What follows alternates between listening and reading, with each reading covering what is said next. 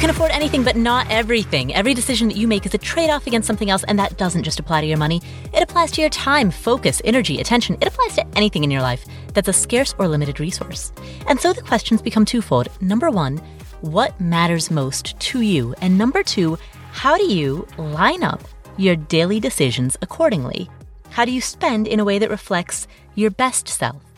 Answering these two questions is a lifetime practice, and that is what this podcast is here to explore. My name is Paula Pant. I'm the host of the Afford Anything podcast. And today, Japan's best-selling Zen millionaire joins us to talk about the Japanese art of making peace with your money. Ken Honda has sold more than 7 million books in Japan about the intersection between wealth and happiness. He retired at the age of 29 and then spent the rest of his life writing books. Since 2001, his books have sold more than 7 million copies, and many people in Japan refer to him as the Marie Kondo of finances. In our upcoming interview, we talk about how to treat money as a guest, how to let it flow into your life with gratitude and respect, and how to let it go without resentment.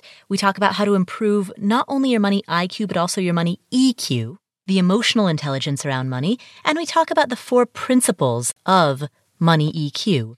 We discuss 5 negative emotions that keep people stuck in the myth of scarcity, and we talk overall about how to be more zen with your money.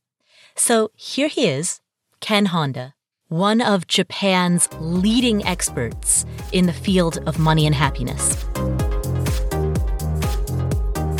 Hi, Ken. Hello, Paula. Thank you for inviting me. Thanks for coming on the show. Let's talk about your philosophy of money.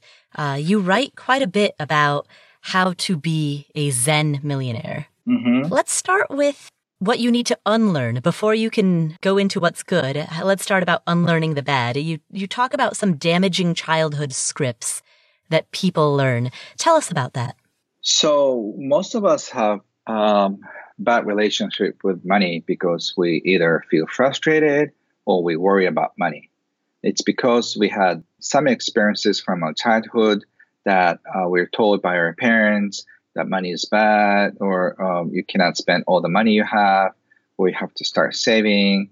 And mostly we're taught about negative stuff. So we have to unlearn about the negative teaching from our parents and start teaching us about a good side of money, because money can buy you things that you love, and money can give you flight tickets to wherever you want to go. Money can buy material things, and money can relieve a lot of stress in life. So you have to learn that money can be a good tool, and otherwise you feel stuck in the limitation of money. What are some of those negative scripts that we need to unlearn? And how do we recognize them within ourselves when they're not necessarily conscious thoughts? For example, we have this notion, belief that money can hurt people or money can be bad. But when you think of it, it's nothing to do with money. People hurt other people. But we feel hurt by not having enough money, about the experiences that our parents didn't give us money to learn piano and send off to summer camps. And all the experiences teach us that money can be harmful. So unless you heal the wounds, money wounds, you cannot really think money can free you. So there's this love and hate relationship with money. As much as we want money, but if we have money, it could be dangerous because people could be jealous and we lose it all and just we regret that we have the money, or that could be hurting some people. So if you just let go and heal the money pain and all the negative belief about money and just start gaining all the positive belief about money, that money can make you happy. And then that way you have more freedom in life. Mm. If someone recognizes that they hold some of these damaging scripts like money is evil, or I'm a waste of money, or it's a shame we have to think about money so much, those damaging scripts that many people have internalized, how do you unlearn that? I ask my students to imagine what happened in your childhood.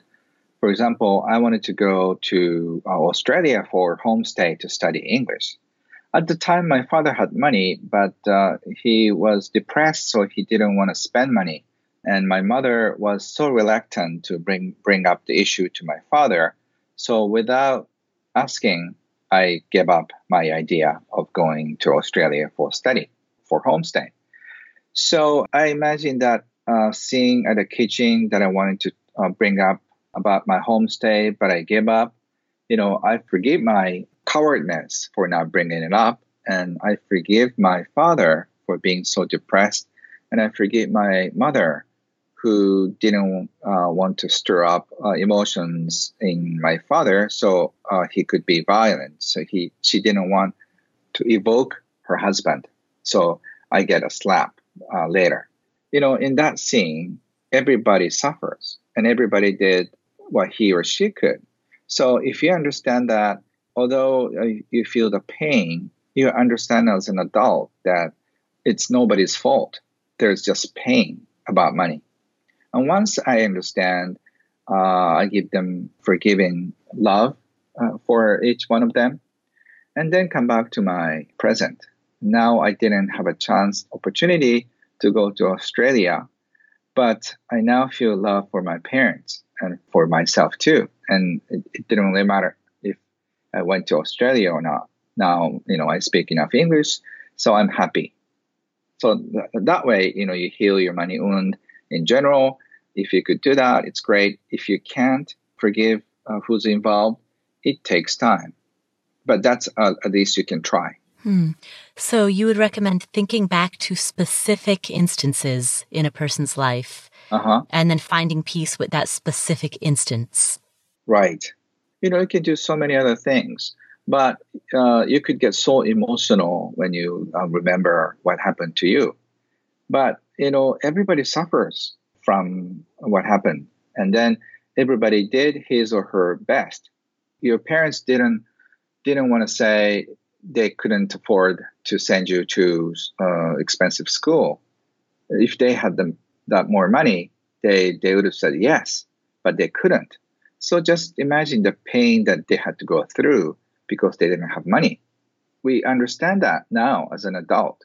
So all of us had to go through this scarcity mindset. And also all of us had to suffer about money. But that's not our fault. That's how life went. And that's how life goes. So if you could accept that as it is, you feel lighter about what's going on too.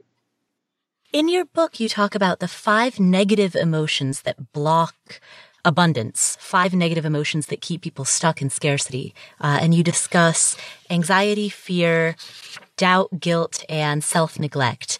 Can we walk through each one of those and apply those to how they impact a relationship with money? Yeah. So financial anxiety is the one that you feel pretty much every day. When you feel like you're not be able to pay the bills, that's a bad feeling. It's like a little crunch in your stomach. So if you feel that you cannot spend your money freely and you feel like your life is very restricted, and unless you just face the pain, you cannot live freely. That's probably like a number one feeling among all the money blocks. And so how do you move past that? How do you overcome that anxiety? So it's just not about the money. It's just about the future. We are afraid that something bad is going to happen, that we lose a job or we cannot make both ends meet. So we feel like we have no money or like we have money problem. That's what we are afraid. But when you think about life in a bigger picture, we are afraid of bad thing would happen. The worst comes to worst, we'll be in a situation with no money. It's not going to kill us. So the money worries will kill us. So if you feel like money in the bank is a security, you have to know it's not. It's more of a people is more a security if you want to have insurance. If you have no money, you could probably have somebody that you can count on. Your friends or your family members can help if you're willing to ask for help. But if the worst thing happens, you could potentially ask for help. And if you feel like somebody is going to help you, you can relax more. But if you feel like nobody's going to help you, you'll be in a ditch, that's a bad feeling. So you have to cut the association between money and security. Otherwise, you'll be feeling this anxiety forever. So the fear of not having enough money in the future could be recast or reframed as the fear of being alone, or the fear that other people won't come through for you if you need them. Right.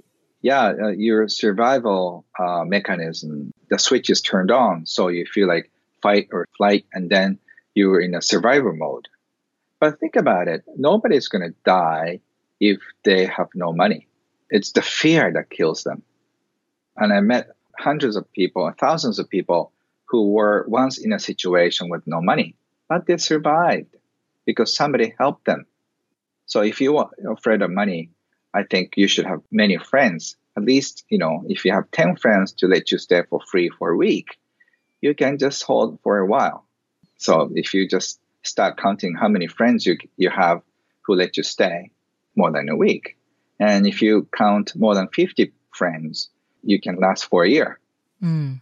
Right. Yes, that's an exercise that you recommend in your book. Mentally think through, all right, if worse came to worse, if I lost my home, make a list of people who like me enough that they would let me stay at their place for 1 week. Yes. And if you've got 10 people, then that means that you've got 10 weeks of time to figure something out, even if you lose your home. Right. So, what I'm saying is not just having many friends. It's just having the different mentality about money. No money doesn't mean that you should die, but we're so scared of the future with no money, but you shouldn't be scared. All right. So we've talked about financial anxiety, and I think we've also talked about financial fear as well. So let's move to the third negative emotion, which is financial doubts. Right. We doubt that, for example, some people are fanatic about banks. Like, what if banks don't give you money back? So they stuck their money under the mattress. That's extreme. But if you have financial doubts about yourself, the company you're working for, or if you're worried if your clients will stay or not, there are so many financial doubts about what's possible.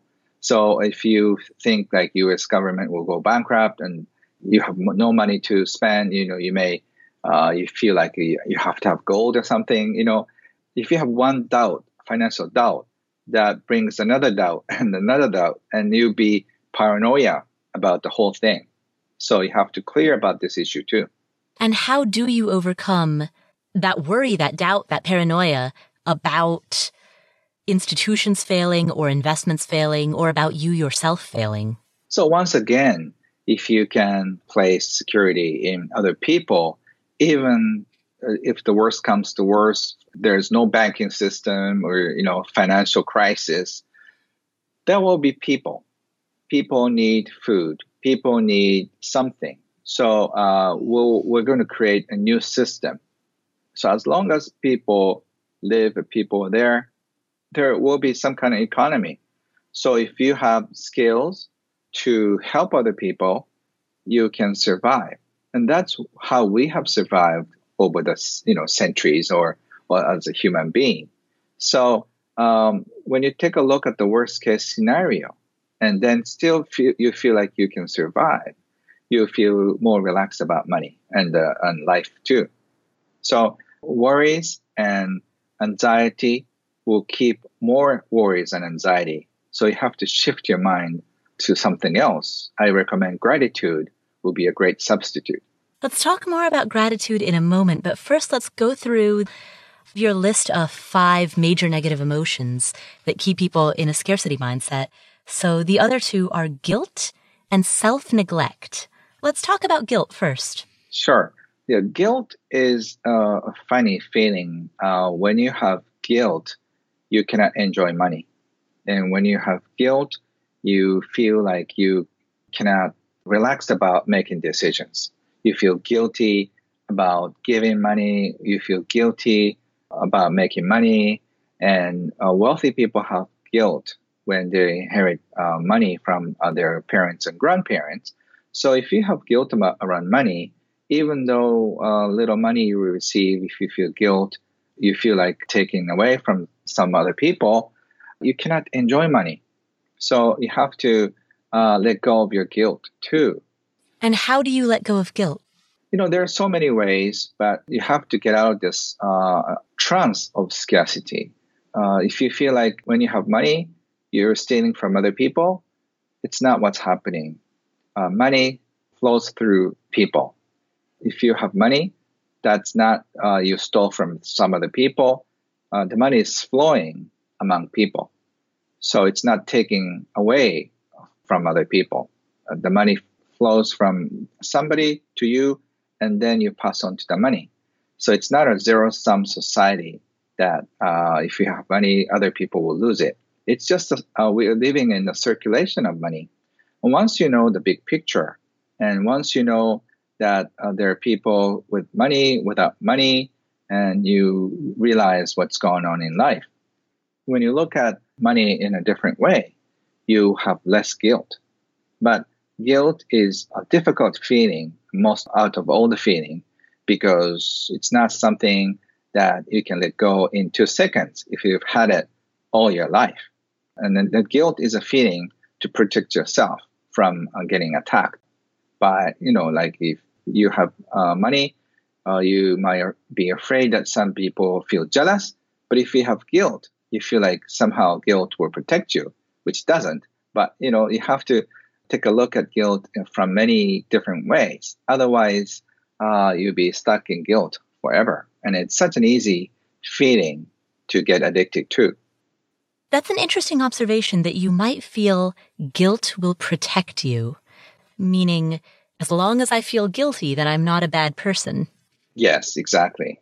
So, you have to face the feeling and then go deeper. Otherwise, you cannot really heal this feeling of guilt. Let's talk about self-neglect. Self-neglect is something that you don't pay yourself first, and you are in sacrifice. For example, if you do what you don't like for a job, you're in a self-neglect situation. So unless you make yourself happy, you're neglecting yourself. But it's so easy to fall into this state of sacrifice and self-neglect because, once again, it's sort of related with guilt too. I'm working so hard for other people, your family. That's why I'm a good person. But self-neglect is a bad feeling that kills you and relieves you of all the fun experiences in life. So when you have self-neglect, you have to really take a look at the issue. So money brings out all these negative emotions. It's nothing to do with money. But because of money, these feelings will just come to surface. So I suggest you take a look at these feelings and then start healing. Otherwise, you make it money's fault and you stay restricted because you think the money does that for you. But money doesn't. It's just your feelings you have around money that restrict your life. We'll come back to this episode after this word from our sponsors. If you're an entrepreneur or if you have a side hustle or a small business, tell me if this sounds familiar. Have you ever kicked off a project for a new client, but didn't ask for a project deposit up front? Or maybe you did, but it was like, well, how do I pay it? Can I snail mail you a check? So you start this project without collecting a payment up front, and then the client doesn't pay you on time and you have to keep sending awkward late payment reminders. It's like not that great. FreshBooks has a pretty good solution. FreshBooks is an invoicing and accounting software that's designed specifically for small business owners.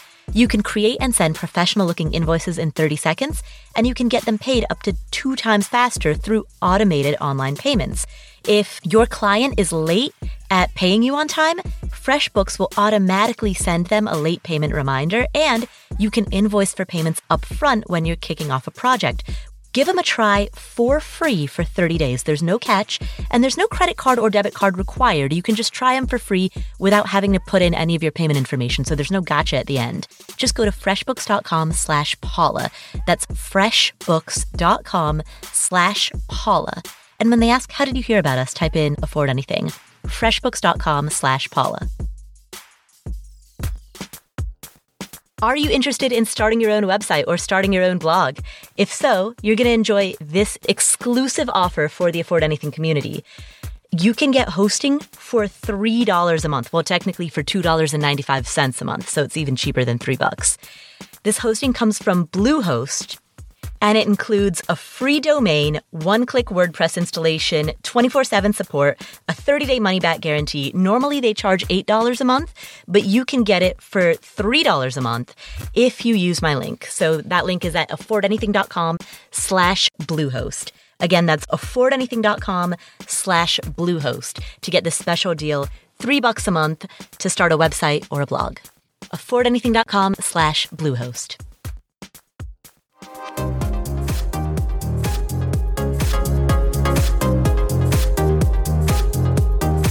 When it comes to self-neglect, how do you know the difference or maintain the balance between, on one end of the extreme, completely neglecting yourself, but on the other end of the extreme, overindulging or going too deep into the treat yourself mentality?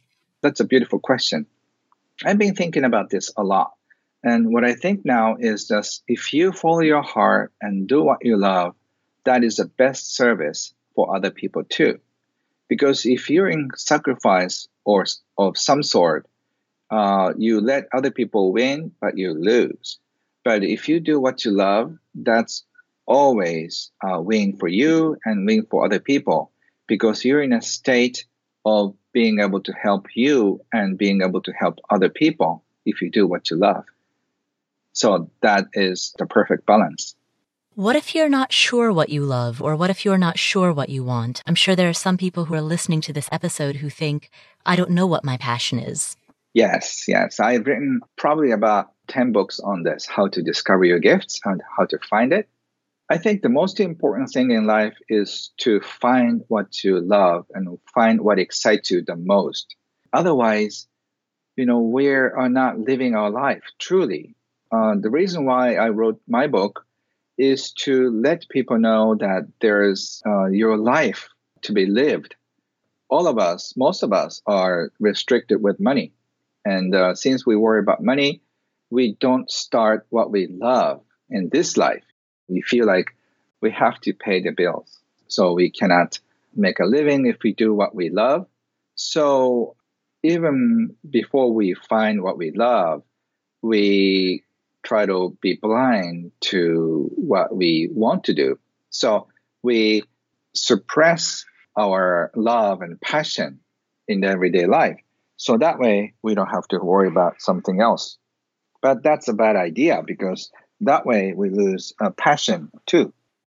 So you've described the importance of discovering your passion and how passion can get muted over time when we let the responsibilities of daily life stifle those passions. If those passions have been stifled for long enough and we've lost touch with what they are, how do we go through the process of figuring that out? How do we discover that purpose or that meaning once money is not the primary concern? There are at least 100 ways to discover what you want, what you love in your life. For example, when you take a look at your life and the time you spend most or the money you spend most, that's what you love. For example, I used to love reading books. I used to go attend a lecture or seminar, and later it became my career.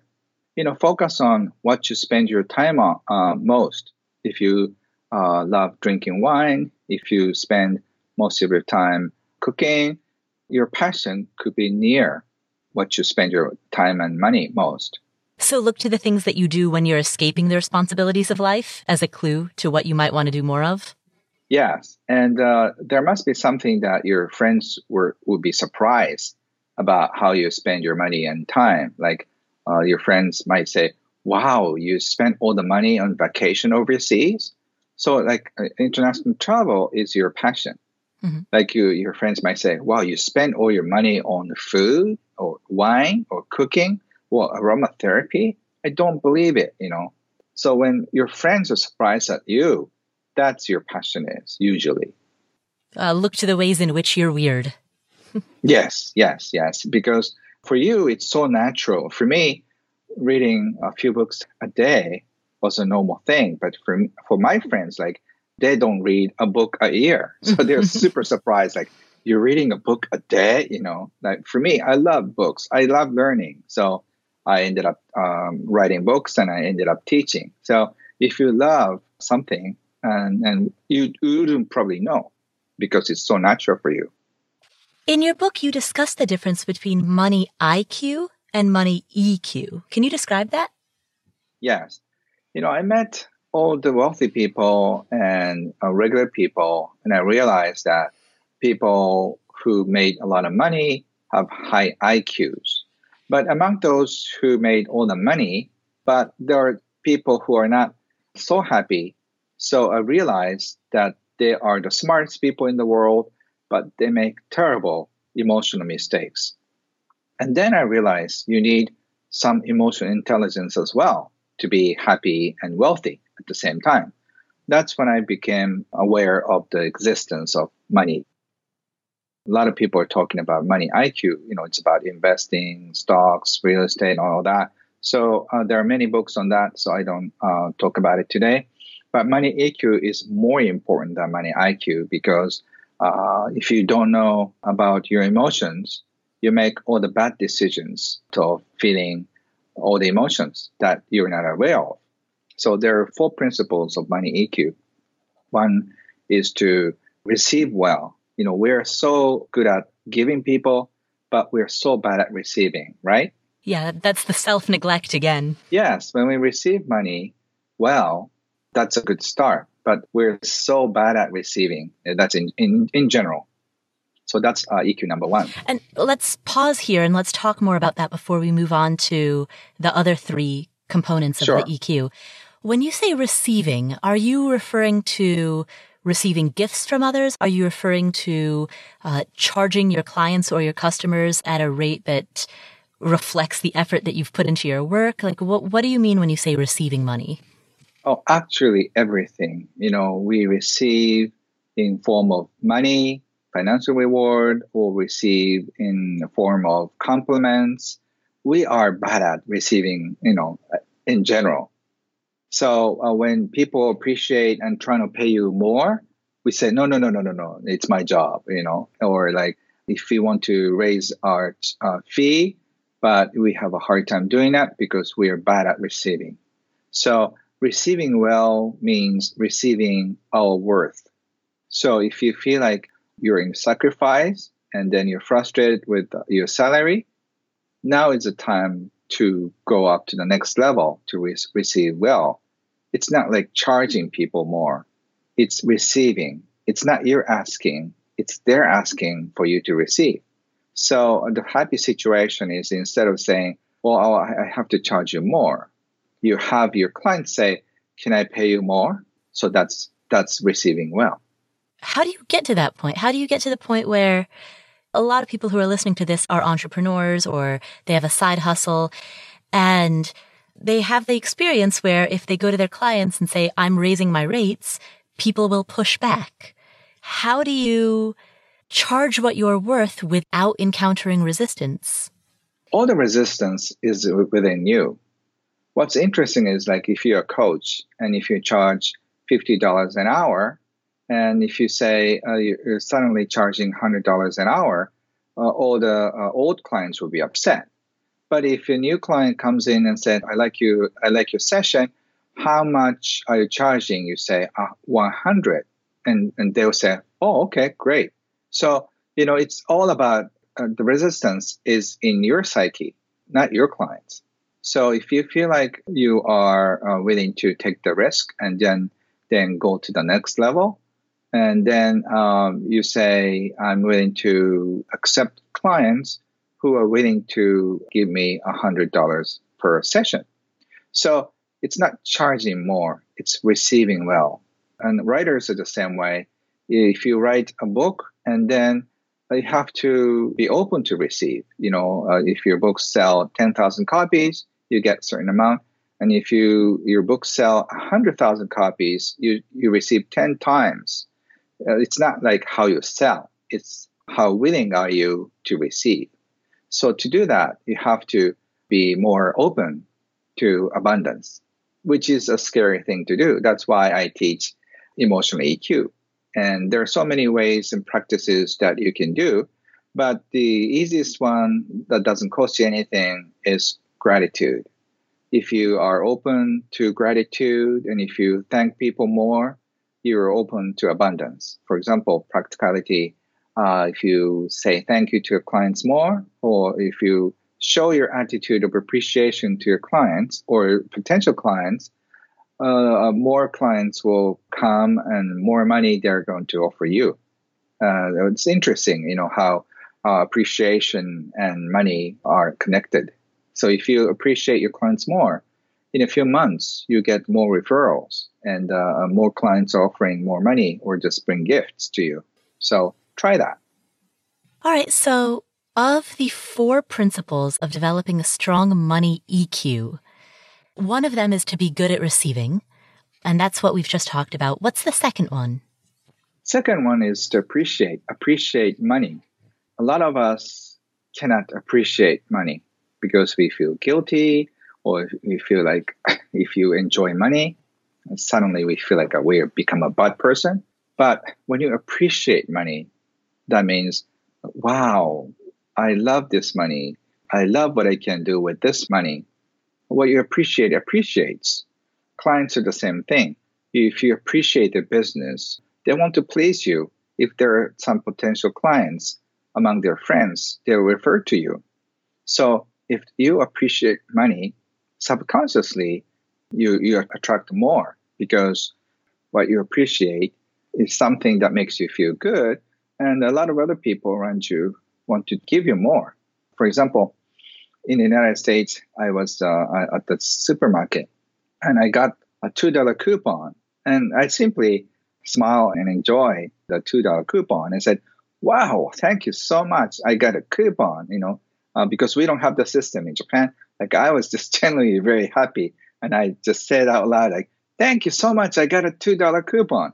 And so the person right next to me just get the coupon for me because, she probably wanted to see me with more smile. Wow, I got another coupon. So the second person gave me the other coupon. So if you show appreciation and gratitude, a lot of people want to see your smiling face. We'll return to the show in just a moment. So I've mentioned this before. I'm not the greatest at getting places early, especially when traveling and getting to the airport early enough to avoid that I might miss my flight anxiety. That's why I'm excited about our newest sponsor, Clear. Clear helps you get through security with the tap of your fingers so that you can get to your gate faster. Clear replaces the need for physical ID cards, using your eyes and fingertips to get you through security. And Clear helps you get through security faster in more than 40 airports and stadiums across the country, with more being added every day. If you're traveling with your family, up to 3 family members can be added at a discounted rate, and kids under 18 are free when traveling with a Clear member. I signed up for Clear when I was flying from Austin back to Las Vegas. I created an account online ahead of time, and when I got to the airport, a Clear ambassador helped me finish up the process, and from that point on, I could immediately start using it. So Clear is the absolute best way to get through airport security, and it works great with PreCheck, too. Right now, listeners of my show can get their first 2 months of Clear for free. Go to clearme.com/Paula and use code Paula. That's CLEARME.com/Paula and use code Paula for your free 2 months of Clear. clearme.com/Paula. Getting fit and staying healthy always sounds easier said than done, right? You can lose your commute to the gym and let the workouts come to you with OpenFit. OpenFit takes the complexity out of getting fit. It's a brand new, super simple streaming service that allows you to work out from the comfort of your living room in as little as 10 minutes a day. You can view the workouts from your computer, from a web-enabled TV, a tablet, a smartphone, from lots of different types of devices, and you can take classes led by effective and engaging trainers like Andrea Rogers, the founder of Extend Bar, or Hunter McIntyre, who was named by Sports Illustrated as one of the top 50 fittest athletes. OpenFit has a lot of different programs. My favorite is their Yoga 52 program, where they have 52 different yoga classes, so you can try a new yoga class every week for a year. And so OpenFit has changed the way that I work out. And with my code, Paula, you can join me on a fitness journey personalized just for you. Again, use my code Paula and start using OpenFit for your journey to a healthier life. Right now, during the OpenFit 30-Day Challenge, my listeners get a special extended 30-day free trial membership to OpenFit, where you can lose up to 15 pounds in 30 days when you text Paula to 303030. You will get full access to OpenFit, all the workouts and nutrition information, totally free. Again, just text Paula to 303030. Standard message and data rates may apply.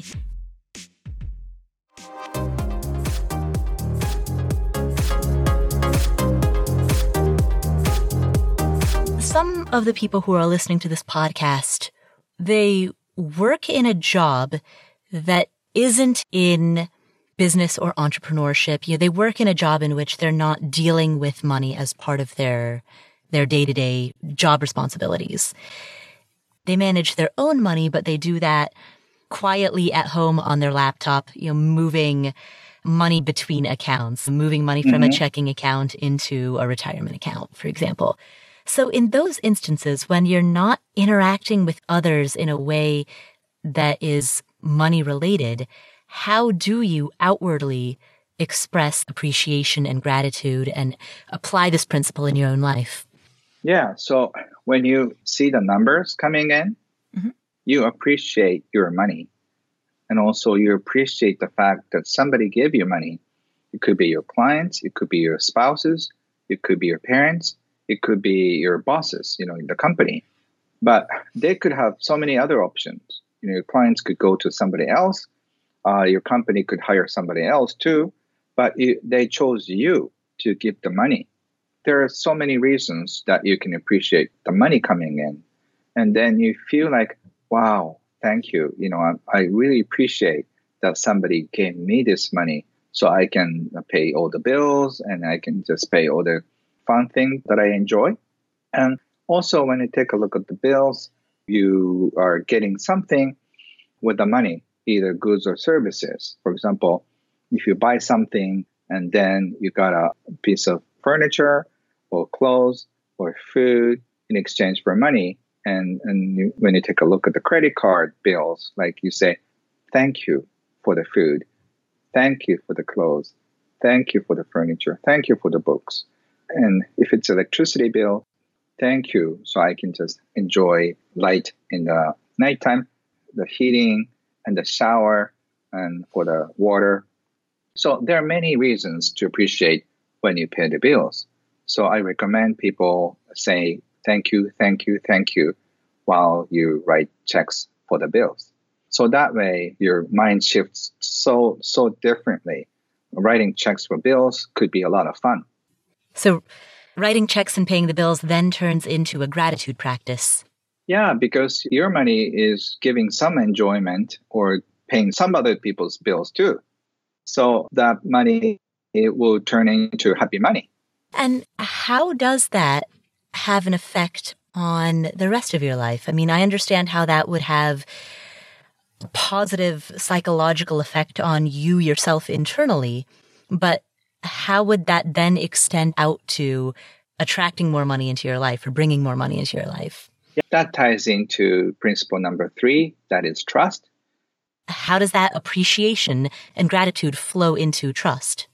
So trust, this is the hardest one out of all the EQ that I teach, because we have a hard time trusting anything in the world right now, because the world is changing so fast and there are so many violence that we see on TV, and we have a hard time trusting our life and our future. But when you think about worrying about money, we are worrying about our future. There's the two different futures, good future, bad future. We are forced to believe that the future is bad. But if you take a look at all the statistics in the world, we have less crimes and we have less violent death and we have no more world wars. And even though the environment is being messed up, there are so many other things that our situation is better as a whole. So if you can trust our life will get better, we feel more relaxed about everything. But since we are worried that something is bad is going to happen, we feel so tight about money. We feel so tight about everything. So that's why we cannot take a risk. But when you take a look at life in a different way, I've done some research and then I found out that 99% of the people say that the worst thing turned out to be the best thing after 5 years, like losing a job, losing a spouse, losing your health. That turned out to be something better to appreciate about. So if you just think of the experiences that you couldn't make it to some college, you were forced to do something, that later on became the best thing that happened to your life. So if you have that experiences in the past and then look at life in a different perspective, your life may turn out to be something different than what you think it should be. But you can find happiness in there too. So once you start thinking, I will just enjoy the ride, no matter where life takes you, you can enjoy every moment of it. And then you might be in a situation with no money one time, but that doesn't kill you. And that is the time that you learn to be supported by your friends and family and strangers. So there are many lessons to be learned in hardships too. So either bad times, good times, if you know that you can enjoy both, you can be looking forward to your future. And the reason why I have no worries and anxiety and fear about my future is that if I have some bad experiences, I can get to write a book on that. And then my friends will help me. I have to give my friends some opportunities to help me because I need no help at the moment. So when you think of life that way, you're more excited about more events than staying worried about what bad thing could happen in the future. It's an interesting observation that the more that you trust in the future and the more optimistic you are about the future, the more able you are to take risks as well. Mm-hmm. Yes, because life is a series of many events. And I've interviewed people in their 80s and 90s, and there's nobody who's experienced only positive things in their life, like losing the loved ones, or just you say, I love you to somebody, but he or she doesn't love you back. That happens. And then, you want to do something, but you're turned down. So the life events are made of all the disappointments and glories and triumphs and a lot of other things. So if you decide to enjoy both sides of life, you have nothing to fear because everything's about experiences. And I got to stay with old people at a nursing home, and they said the fun memories is all the bad experiences, like how they took a big risk and they failed miserably, that they lost everything. Those are the fun memories. Like not necessarily all the success were good memories because it's kind of boring. Why did those hardships turn into fond memories? Because I think it's more exciting. The heroes in a nursing home were those who had lots of setbacks and failures. Imagine there are two guys in the nursing home. One has no failures, no setbacks, good life, good kids, good children. It is boring. But look at the other one who's done so many bad things and who just failed at so many things, and whose stories is more fun to listen to. We love stories of setbacks because that somehow excites you. That's sort of like a secret of life. if you have more setbacks in life, you have more things to enjoy later on. So take a risk is what I recommend to young people. Right. And certainly the disparity between when you are at rock bottom and when things are going better makes you appreciate the better times more. Yes. And you know how good the world is. You can appreciate your friends and family members more if you're at the bottom because people are more kind and gentle. And when you're doing great, you don't notice those things. So let's talk about principle number 4 for developing a strong money EQ. That is to share. Share what you have. So if you share your money, you don't have to be super wealthy, even $1 or $10. You feel the joy of giving. And there's a psychological study done that the giver feels more joy than the receiver. So I recommend you start giving $1, $2, and even if you have no money, you can give somebody a smile or kind words. So those are the things that I recommend. If you share what you know, if you share what you have, if you share energy, friendship, gratitude, that grows. And definitely that gives you happiness. How do you find the balance between sharing in a way that is healthy versus sharing in a way that's in which you're neglecting yourself? You're over-giving to the point where you're neglecting yourself. Yeah. For example, if you just give the money you need to pay the rent or mortgage, that's overdoing it. But if you can share what you have and then it doesn't hurt you, I think it's a great balance. So you don't have to do too much. Just start something low, $1 or $2 or even 10 cents.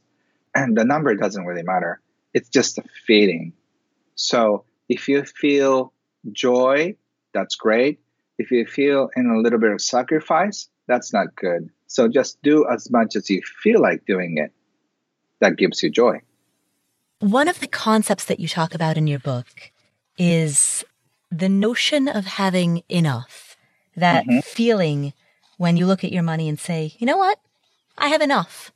Everything from this point forward, I can give away. How do you know when you have enough? How do you get to that feeling? I've interviewed a lot of millionaires, and the surprising finding was that they don't feel like they're wealthy enough. So one millionaire complained that he said he's not wealthy enough because he doesn't have a private jet. And the other one who has a private jet complained his private jet is not big enough. So there's no limit to how much you have, and then you satisfy with what you have.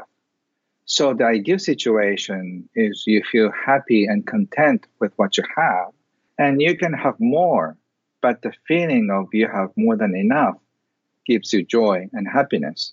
So anybody can do that. As long as you have a house and a roof over your head, you can say, I have more than enough. But if you just start complaining about money, and if you feel frustrated with money, no matter how much you make or have, you cannot be content. So the key is to be content with what you have. It almost seems like a paradox. If you are content with what you have, then you open yourself up to having more. But if you feel as though you don't have enough, then you set yourself up in such a way that you might not ever have enough. Yes. Thank you, Ken, for sharing these ideas about how to be zen with money and how to have happy money. Are there any final takeaways that you would like to leave this audience with? Yes, it's a teaching that I got from my mentor, Wahid Takeda. He says, thank your money. Arigato your money when it comes in, and thank your money when it goes out. Just do that. It doesn't cost you anything. When you receive money next time, thank the money. And then when you spend your money next time, thank the money. That way you start this happy money flow. And once you find yourself in the happy money flow, that appreciates. So just have fun with that. I've taught these principles to hundreds of thousands of people, and I'm hearing incredible results. So have fun with this practice, and it's going to take you to the next level of abundance. And then without knowing, you realize that you forget to worry about money. Have fun. Well, thank you, Ken. Where can people find you if they'd like to know more about you? You can find me at kenhonda.com. My books will be probably out there in Amazon and all the bookstores. And if you are interested in doing a money retreat online, you can just find all the information on my website.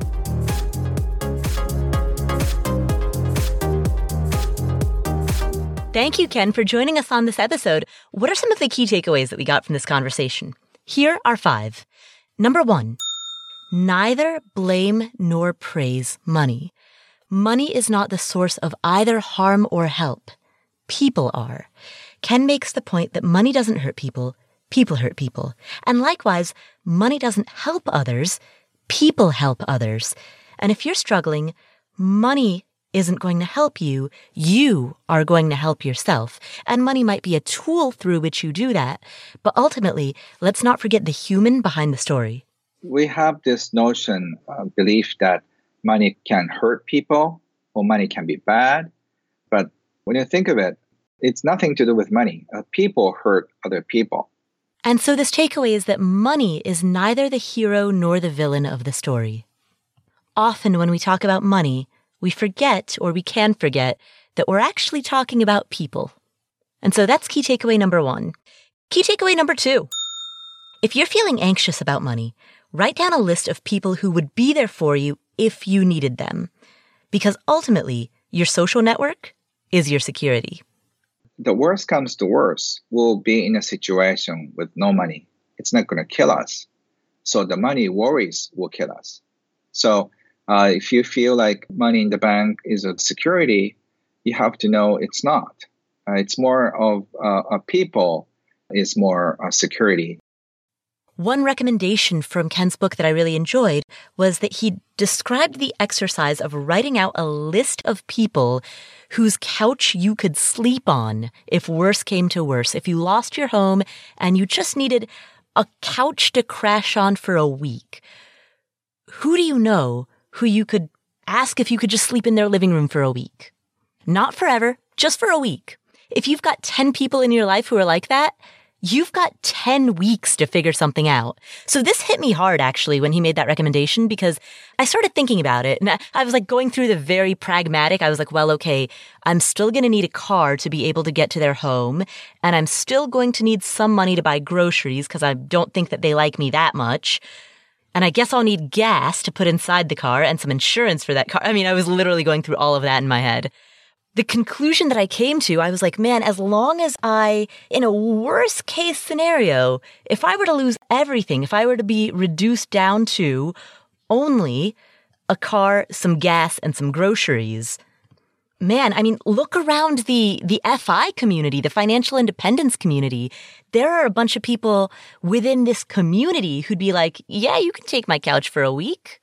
In fact, Ken Honda himself would probably let me crash on his couch for a week. Actually, which leads me to another story. So as Ken and I were chatting off camera, behind the scenes, I mentioned to him that I'm going to be going to Japan in September for my September sabbatical. He didn't invite me to stay on his couch, but he did say, that's awesome. Let me know. I'll take you out. Like we'll hang out around Tokyo. We'll go to dinner. I'll introduce you to my family. Wow. Sweet. Now I've got a friend in Tokyo. And it came from this conversation, and it came from being open to having friends. So the key takeaway here is that in times of trouble and in times of joy, don't look to your money, look to other people. So that's key takeaway number 2. Key takeaway number 3.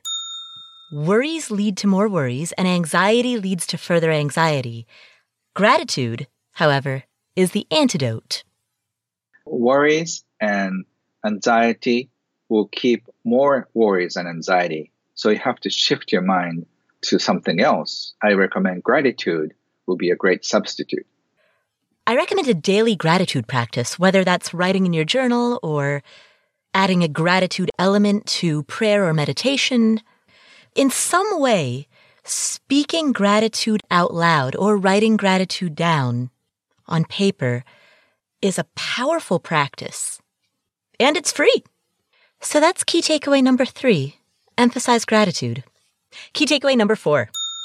When you think about the type of work that you want to do or the contribution that you want to make to society, trying to be too strategic or too analytical can backfire. If you enter a field because it makes sense on paper, but your heart's not actually in it, then you end up sacrificing yourself and ultimately you end up contributing less. You may think that you're helping others, but you're actually setting up a win-lose situation. By contrast, if you do what you love and you do it in a way in which you're making a positive contribution to society, then you're setting up a win-win situation. If you follow your heart and do what you love, that is the best service for other people too. Because if you're in sacrifice or of some sort, you let other people win, but you lose.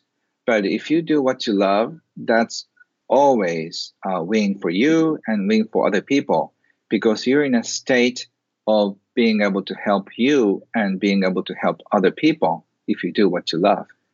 This is an interesting framework because I never thought of do what you love in the context of creating a win-win. But it makes sense because anything else, even if the work is good for the world, if it's not good for you, then it's a win-lose situation, and win-lose situations are unsustainable. So finding that intersection of what you love, what's good for society, and, if needed, what people will pay you for, finding that intersection is a win-win. Just because you can do something that you're apathetic towards doesn't mean that you should. So that's key takeaway number 4. And key takeaway number 5, turn paying bills into a joyous practice. Also, when you take a look at the bills, you are getting something with the money, either goods or services. For example, if you buy something and then you got a piece of furniture or clothes or food in exchange for money, and when you take a look at the credit card bills, like you say, thank you for the food, thank you for the clothes, thank you for the furniture, thank you for the books. And if it's electricity bill, thank you, so I can just enjoy light in the nighttime, the heating and the shower, and for the water. So there are many reasons to appreciate when you pay the bills. So I recommend people say thank you, thank you, thank you while you write checks for the bills. So that way your mind shifts so differently. Writing checks for bills could be a lot of fun. This is a radical shift in thinking to turn bill paying into a joyous practice, to turn bill paying into an act of gratitude. Wow, I love that idea. And so let's make that the 5th and final takeaway from this interview. Thank you so much for tuning in. My name is Paula Pant. This is the Afford Anything podcast. If you enjoyed today's episode, please share it with a friend or a family member. That's the single most important thing that you can do to help spread the message of happy money, to spread the message of improving your relationship with money and expressing gratitude for all of the ways that we have abundance in our lives. So please share this with a friend or a family member. And make sure that you hit subscribe or follow in whatever app you're using to listen to this podcast. Coming up on next week's episode, we will be answering questions from you, the community. But at the end of the episode, I have a very special interview with Jay Money. He was my co-host on this show for the first 26 episodes, and he is coming back to celebrate. Next episode is episode 199, which means we're on the verge of 200 episodes. Woo!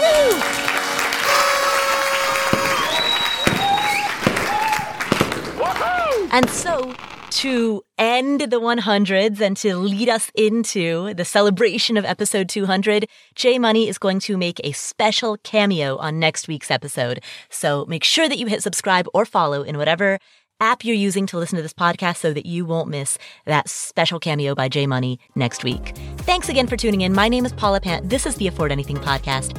I'll catch you next week.